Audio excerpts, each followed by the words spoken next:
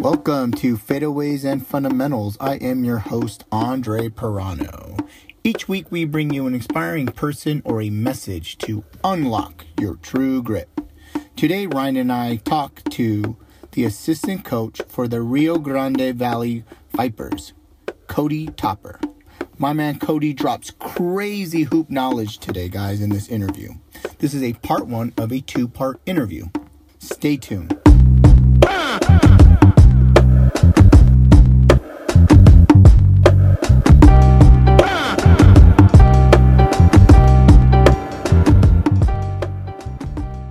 Cody, welcome to the show.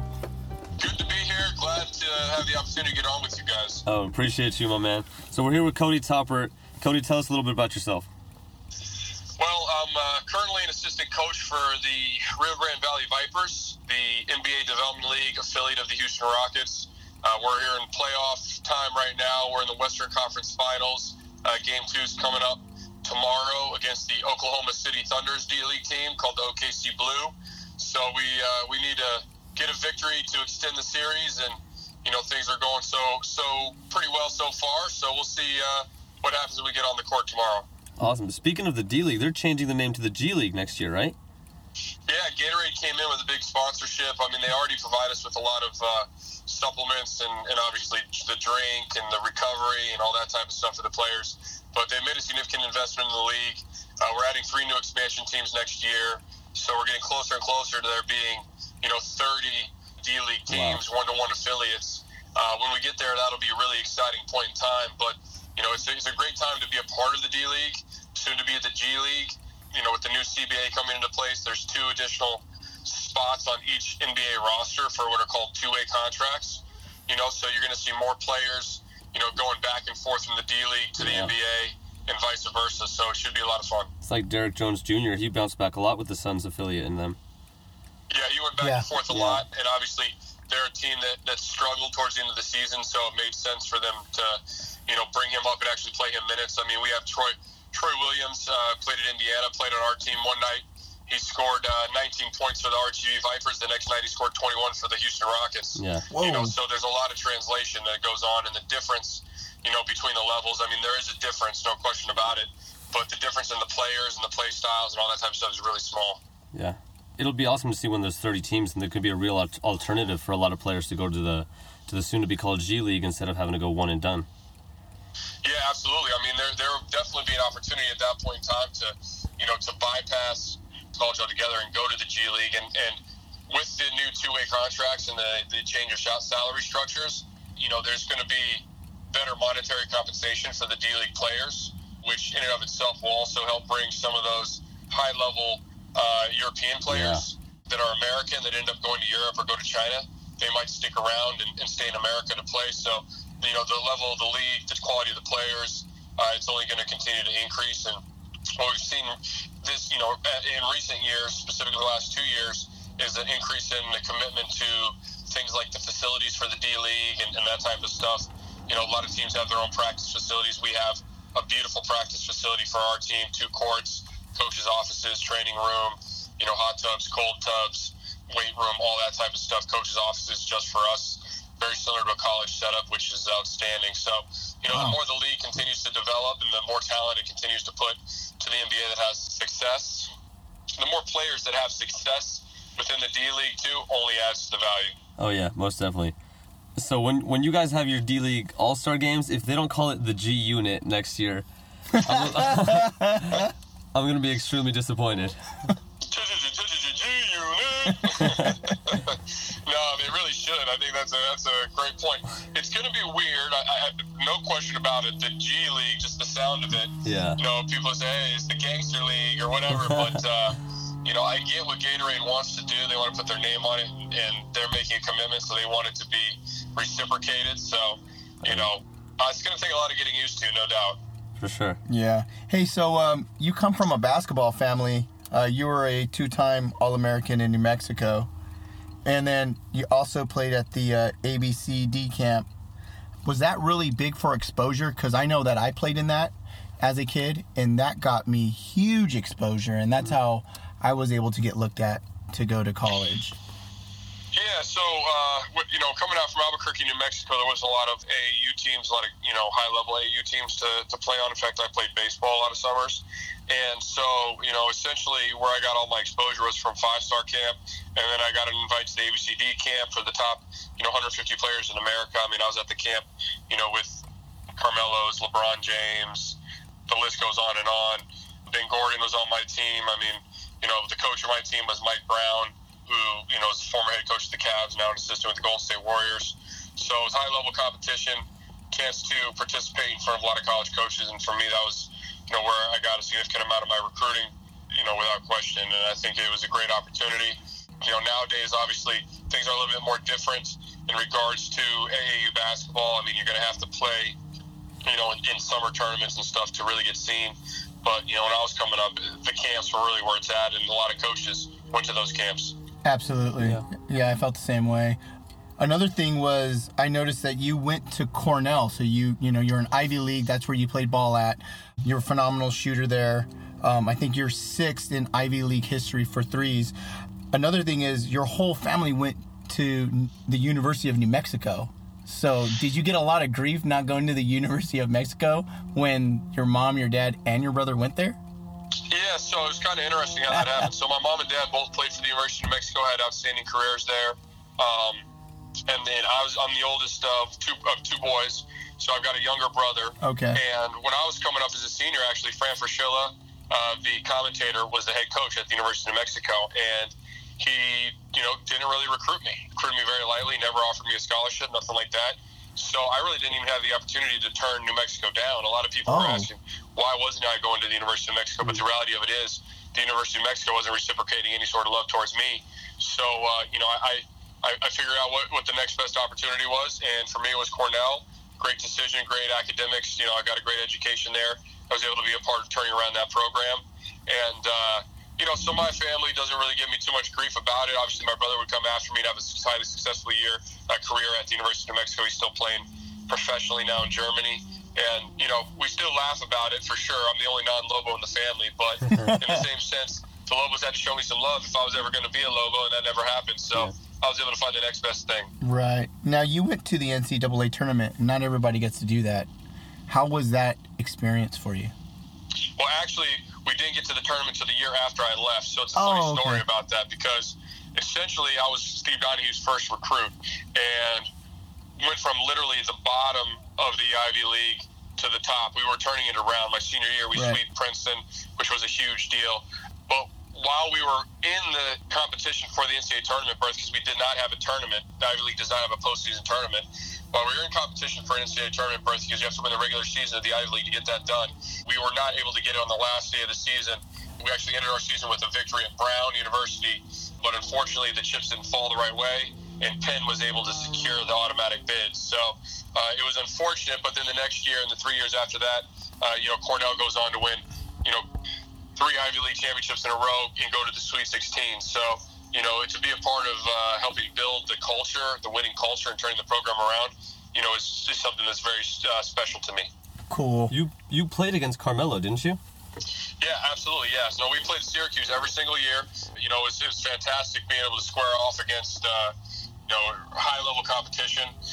I mean, we played Syracuse the year they won the national championship, and I had a great game against them. I think I hit 7 or 8 3-pointers. And, nice. We were able to really play them to a real tight game. Ultimately, they were able to pull it out at the end, but it was a great experience to suit up in the Carrier Dome, seats 30,000 people, crazy atmosphere, and go out and have success. And there were some other great teams that we were able to play along the way, but Syracuse was definitely a special atmosphere.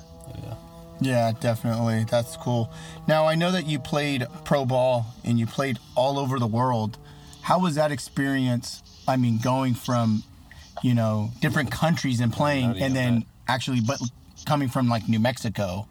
Yeah, you know what? For me, it was more. It wasn't just about the basketball, although. Don't get me wrong, it was certainly about the basketball, but a lot of it about the culture. Right. And it was just a great experience to go and immerse yourself in these different cultures. My first year out, I played in the D-League, actually, for the Albuquerque Thunderbirds, the team that would go on and win the championship for Michael Cooper. And then after that, went to New Zealand, which was my first introduction to overseas basketball. Easy assimilation there. They speak English. But but finally made it over to Europe into Portugal, and really made some dear friends. A Serbian buddy of mine I still keep in touch with, named Dusan Masura, and Joao Gomes. So there were a lot of guys over there that I met that that I really was able to click with, despite the fact that English wasn't near their best language. And it was just a great experience, and it continued from there. Going over and playing in Germany for a team that would win the Euro Challenge championship over there, one of the European competitions. Playing in Spain as well, and Italy. Ultimately, I finished, playing in Mallorca, which is an island off the coast of Barcelona. Okay. And, me and my wife had a blast, getting to know people in those respective cities. We didn't just stay in our apartment all day, doing all that. So a lot of young guys go over and just play video games all day. We tried to get out, see the sights, be a part of the city, the culture, be a part of the community, and it was just a lot of fun, very rewarding experience, both on and off the court. You speak Spanish as well, don't you? Yes, yo hablo un poquito. Entiendo todo, pero habla así. Love it. So you never really got, it never got difficult for you calling a place home then, because you kind of just embraced their culture, is what you're saying. That's exactly it. That's cool. The last I felt homesick was, I think, my first semester in college, and when I realized that there was no way in hell my dad was going to let me come home, I said, oh shoot, I'm going to give up on that, and and just suck it up. And really, ever since then, I mean, not only did we live all over the world, but then got back, moved to Florida, was doing stuff in Florida, and now I live in McAllen, Texas. For some of the year, spent a lot of time up in Dallas, Texas as well. So, home really is just, what they say, where the heart is. As long as I've got my family with me, I really don't have any issues living anywhere in the world. Oh, yeah. And your daughter, and do you have another one expecting? Yeah, absolutely. My wife's actually 2 centimeters dilated, and she's having some contractions now. Wow. So, could be any day, could be a week. It's really hard to say, but we've got another daughter on the way, and I've got one who's almost 2 right now. So definitely, it's a whirlwind. It's a lot of fun, and we're having a blast. Yeah, congratulations. Yeah, congratulations. Thank you. Do you have a name? Do you have a name already? Yeah. So my daughter, who's almost 2, her name's Kinsley, and the one on the way, we're going with the name Riley. So she'll be Riley Michelle Toppert, and definitely looking forward to meeting her. Oh, yeah. Absolutely, that's cool, man. Hey, how was it working, well, you still do, though. How's it working with Gannon Baker? Yeah, so, it was great when I retired in 2012. Was able to attend one of Gannon's coaching clinics, which is an outstanding opportunity to learn.